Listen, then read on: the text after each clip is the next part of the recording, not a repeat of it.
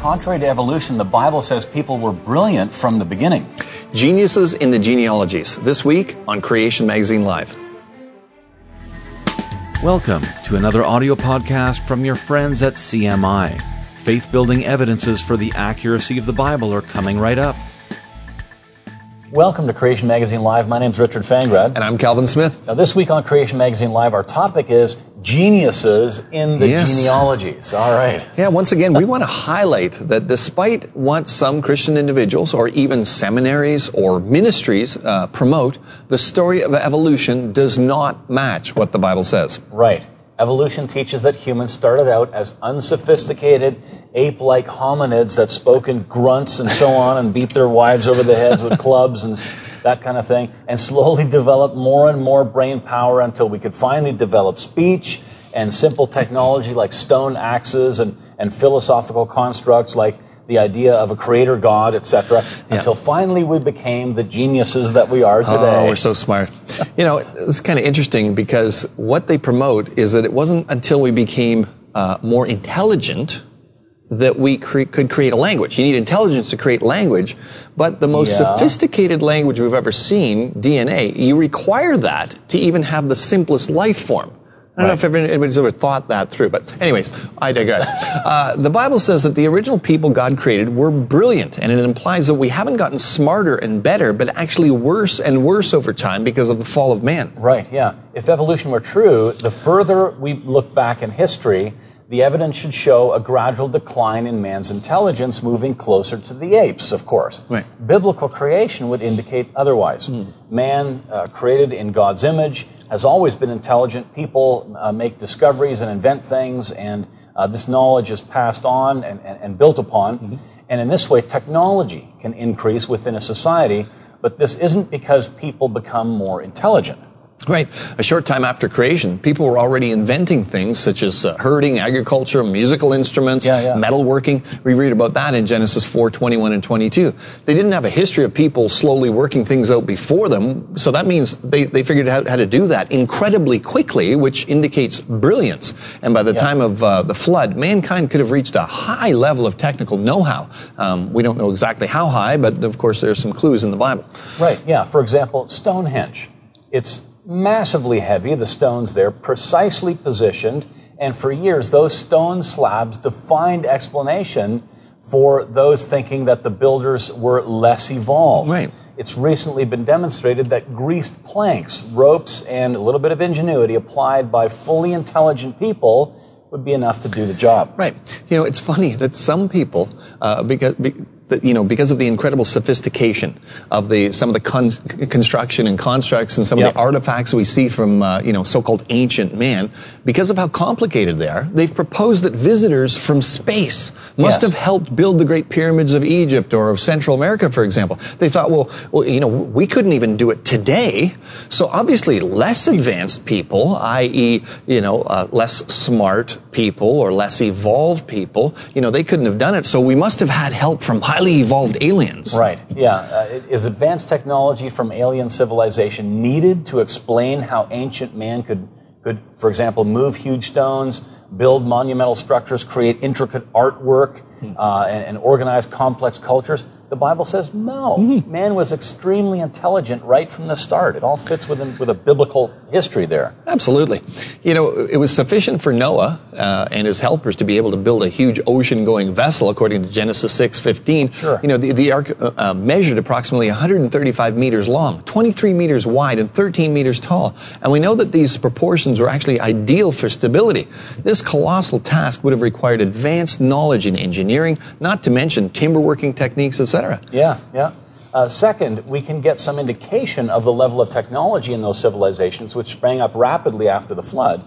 Noah and his family would have tried to carry with them as much knowledge as they could, obviously, to survive and then restart the civilization in the new world for which they, of course, were headed. After the Bible records that soon after the flood, mankind built a huge city. This was in the fertile river valley of Mesopotamia, around present-day Iraq. Even evolutionists can't ignore the evidence here and generally refer to this area as the cradle of civilization, right. which it was, but only for the post-flood world. You can see many lists of people we've all descended from listed there in the Bible. How did they live? What did they do? Were they smart or were they unsophisticated, shall we say? Yeah, well, we mentioned that after the flood, people built the Tower of Babel, which was probably a ziggurat or one of the first types of pyramids, like others that are still standing in the area around present-day Babylon. And similar styles of pyramids are found in ancient civilizations all over the world. For example, when I went down to the Maya Riviera a couple of times, they were all those ziggurat-shaped pyramids. Yeah. But evolutionary historians believe that each culture devised the same style of building independently. Yeah. It seems much more plausible to suggest that they are similar because they came from the same origin, Babel. Right.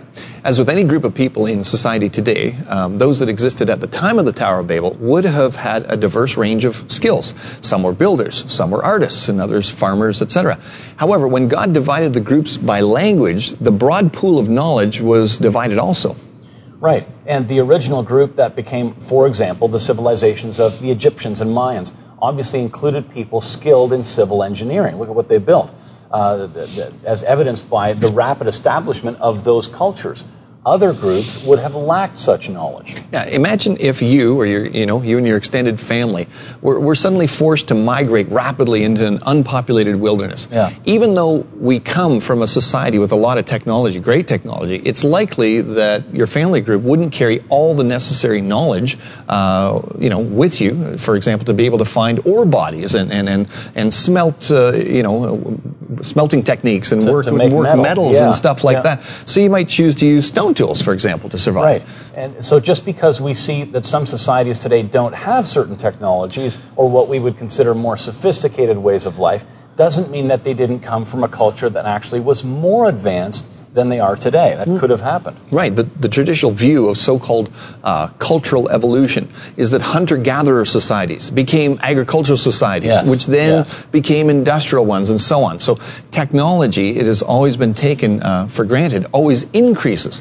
But when anthropologists come across a hunter-gatherer society, the standard assumption that they had never in their cultural past had an agricultural society, well, we're going to look into that and see if that's right. Yes. However, according to what the Bible teaches, when you come across a hunter-gatherer society today, since these are the descendants of people who built the city of Babel, the inference is clear. Yeah. Even though such hunter-gatherer societies show no signs of, for example, agriculture, they have descended from societies which did practice agriculture. That's right. It's therefore of great interest to creationists whenever evidence emerges that societies can in fact lose technology or that a particular hunter-gatherer society has descended from an agricultural society in relatively modern times. Right, yes. One such incident is the story of the Moriori. Around 1,000 years ago, Polynesian farmers colonized New Zealand to become the Maori. Soon afterwards, a group of Maori colonized the Chatham Islands about 800 kilometers east of New Zealand and became known as the Moriori. In 1835, the Maori invaders invaded the Chatham Islands there, enslaving and killing most of the Moriori, and the rest were largely wiped out over the succeeding years by their Maori conquerors. Right. And interestingly, although they had originally been an agricultural society, the Moriori had long since reverted to become hunter-gatherers. This made sense to them and for them because the islands were too cold to grow the largely tropical Maori crops. Okay. And without being able to store surpluses of crop food, they could not support support and feed non-hunting craft specialists, armies, bureaucrats, and chiefs. They were therefore a less warlike society, which made them vulnerable to Maori attacks. Right. So the lesson here is that the standard evolutionary story of anthropological cultural development has been shown to be unsound.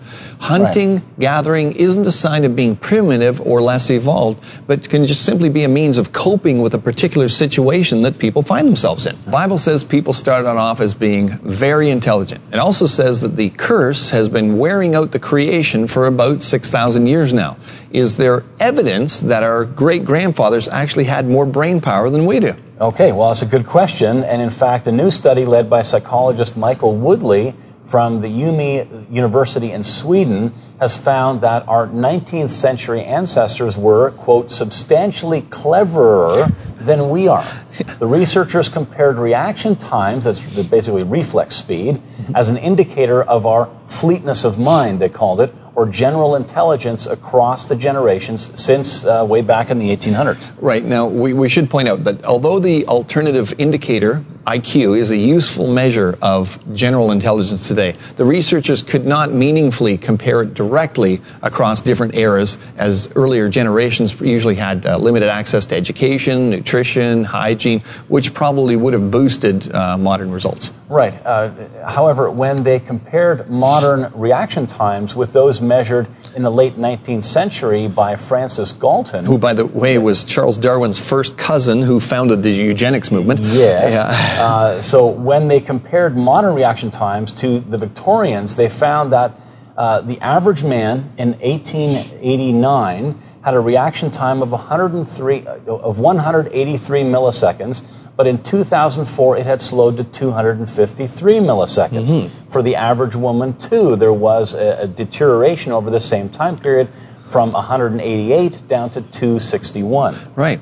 Now, what the researchers say is that the slowing in our reflexes can be equated to a loss of 14 IQ points since Victorian times.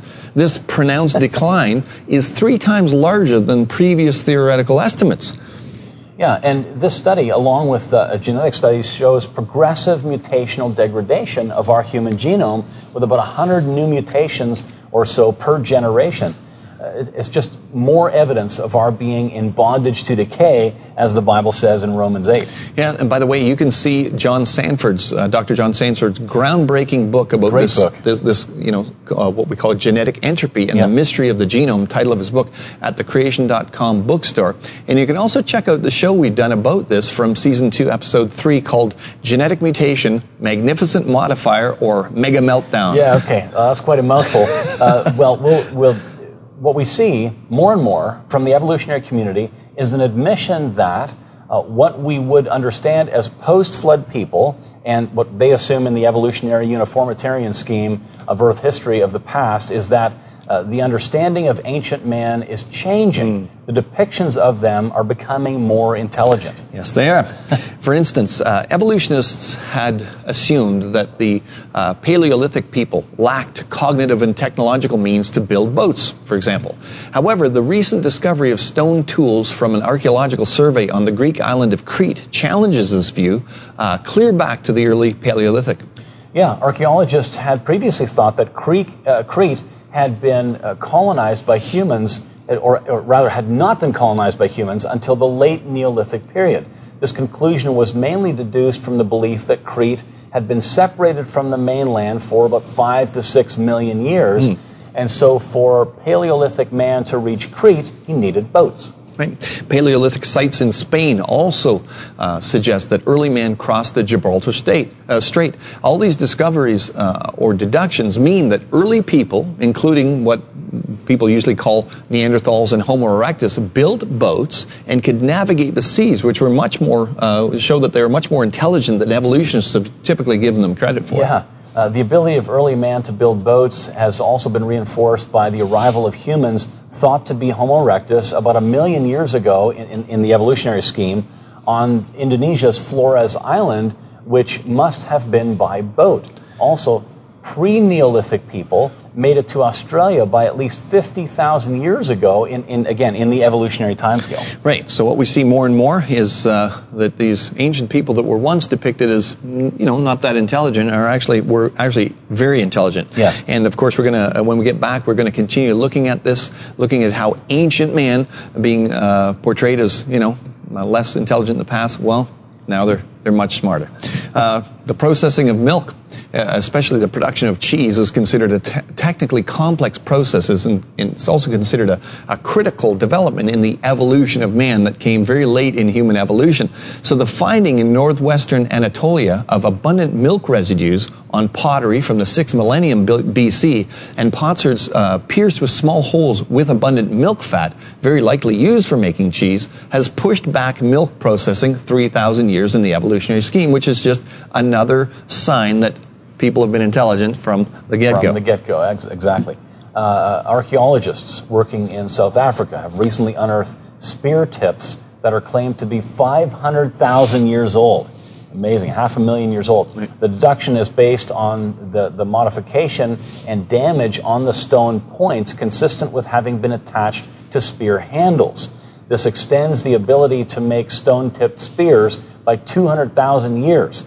The use of wooden spears found among the remains of butchered horses in Germany has already pushed back the use of spears to 400,000 years ago. Mm-hmm. And another South African cave has produced organic human artifacts claimed to be 44,000 years old.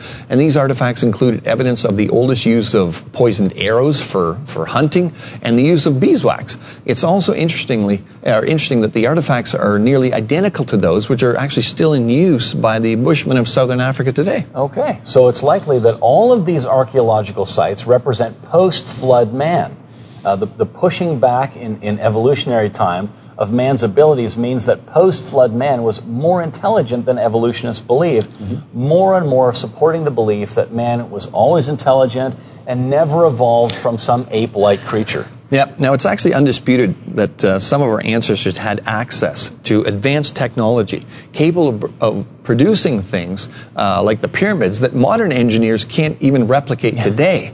So, however, some have, kind of hugely overstated the case of how smart our ancient ancestors must have been, and, saying things, arguing that, well, maybe Noah had access to extremely advanced technology similar to what we have today. Yeah, that's going a bit far. Yeah. One well-known creationist leader actually claimed that Noah and his contemporaries could have had tools, machines, and techniques not inferior to those today. Again. Yeah, that's kind of obviously fallacious. I mean, if they had techniques just as good as we had ours when they were building the Ark, for example, then why didn't they just use some kind of lightweight titanium alloy or attach an outboard motor, for good measure, and actually videotape the events for posterity? That would have been nice. Yeah. Such claims overlook a vital factor. Intelligence isn't enough for scientific advance. You need more than that. Historically and logically, the rise of modern science depended strongly on certain assumptions, and these were derived from a biblical Christian worldview, including honesty, rationality, and a law-giving creator and upholder of the universe. Right. Conversely, science was stillborn in many ancient cultures such as Greece and China. Also, much of today's technology comes not from superior intellect per se, but from building on the results of previous research. Even the great creationist scientific genius Sir Isaac Newton said, "If I have seen further, it is only by standing on the shoulders of giants." Yeah. This required a relatively peaceful society that provided enough time to investigate nature and pass on the results. Or there's an organized structure there in society to do that, that needed to be there. It's hard to advance technology when everything you write down is in danger of being destroyed or wiped out by conquering armies or vigilantes or vandals or things like that. Right. So when Christianity took hold in the Western world and you had police forces and armies and you had people living a good enough lifestyle, they didn't have to just struggle for survival, then they turned to art and science and so on and had the right, you need the organization of a society there with like something like a police force or a government to maintain moral order in order for technology to increase. Doesn't mean people weren't intelligent. Right. Now, of course, some have understandably pointed to warfare, to wartime as a fruitful time for military innovations. But in the overall scheme of things, it's still the periods of peace that were the most advantageous, as opposed to the more specialized advances made in weaponry during war. And even during the World Wars, for example, World War I, World War II, there was peace within the countries. For example, even though the UK and the US were, on a war footing, those nations still maintained order within their nations. But, for example, flood society was totally different. If you read the scripture, it was a society full of violence. Only evil continually, the Bible tells us. Yeah, the pre-flood world was far from being a biblically based civilization. Rather, it rejected God and was full of violence, as we read in Genesis 6:11. These are hardly the conditions required for good scientific research and technology to advance, and this is the main thing overlooked by those who overstate the technology of Noah's time there. That's right. So, next time you read through the biblical genealogies, hopefully you'll see them as they're rightly presented. These were definitely, they were definitely geniuses in the genealogies. And we'll be back.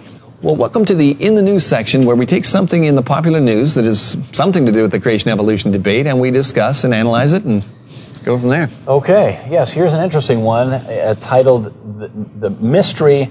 Oh, what's the title here? Mystery of Why Turtles Have Shells Solved After 8-Year-Old Finds Fossil. Well, that sounds pretty good. There you go. All right. So it's very enlightening, I'm sure. So here we go. Some time ago, an 8-year-old named Cobus Cinnamon found some turtle bones on his father's farm in South Africa. The 6-inch turtle specimen then made its way to scientists studying the ancient evolution of turtles, and specifically how and why turtles evolved to wear protective shells. That's the way the article starts. We're going to find out why they got shells. Skipping down here a bit, scientists never quite understood why turtles had shells in the first place. Were they always for protection? It seemed like an awfully cumbersome way to go about it, and as it turned out, the shells weren't originally for protection at all. Oh, good to know. All right, the article continues. Why the turtle shell evolved this way is a very Dr. Seuss-like question, and the answer seems pretty obvious. It was for protection, says Tyler Lawson, who led the research. But just like the bird feather did not initially involve flight, we now have early relatives of birds such as tyrannosaur dinosaurs with feathers that definitely were not flying. Oh dear. The earliest beginnings of the turtle shell was not for protection, but rather for digging underground to escape harsh South African environment where these early proto-turtles lived. Why do you start with a story like that? I mean, I think the Dr. Seuss reference was pretty relevant there. I mean, this is a made-up story to amuse young minds. Yeah. So it comes off. Well, how about we start with what do you start with here? Yeah. The feathered T-Rex comment. Yeah, okay. We have an article on our website totally debunking that, by the way, by an evolutionist. Yeah. The original National Geographic article's Feathers for T-Rex attracted fierce criticism from some very prominent evolutionists because of its poor science, provoking some evolutionists to use words like total hoax. Yeah, I mean, the article even illustrated a baby T-Rex with feathers, as well as putting feathers on another theropod dinosaur, Deinonychus. And all of that was based on a fossil illegally exported from the Liaoning province in China, tentatively named Archaeoraptor, which was allegedly a feathered dinosaur. Yeah, Archaeoraptor, it turns out, was a total hoax. It was a forgery, which National Geographic has admitted to. Yeah. You can look at that link at this link here on the screen. Yep. You can see that information there. Unbelievable. So this article, talking about how we can know why turtles evolved our shells, is using comparisons to how we can know that T-Rex had feathers, which is based on a fraud. I mean, it's amazing that they can call this stuff science, but let's face it, the average public doesn't know all of that. Right? Yeah.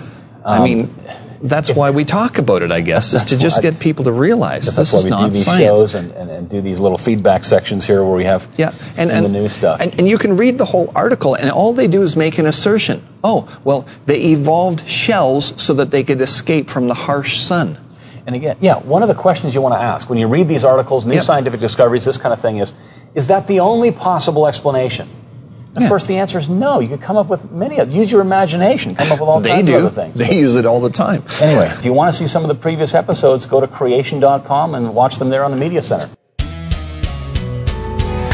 Both the Creation Magazine Live TV show and this podcast are produced by Creation Ministries International, a global think tank organization dedicated to disseminating the huge amount of scientific evidence for the accuracy of the biblical account of the origin of our universe. If you'd like to donate to keep this information coming, go to creation.com/donate. And thanks for listening.